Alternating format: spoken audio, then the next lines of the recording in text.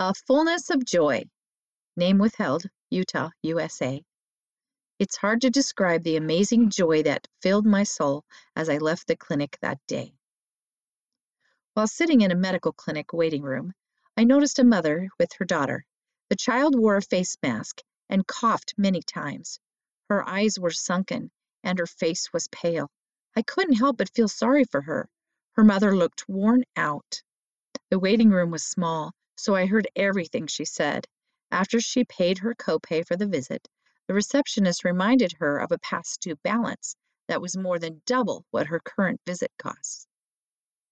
The woman explained with difficulty controlling her emotions that she would not have any spare money until the following month.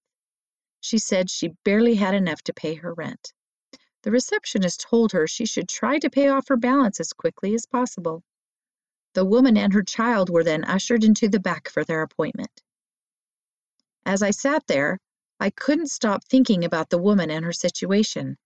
I am by no means wealthy, but when I thought about how good the Lord has been to my family and me, I felt an overwhelming desire to help this woman and her daughter.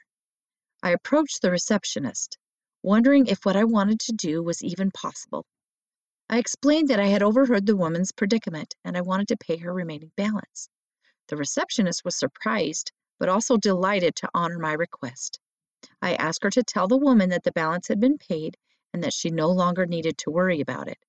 I also told the receptionist not to say who had paid it. Then I paid the balance and continued with my appointment.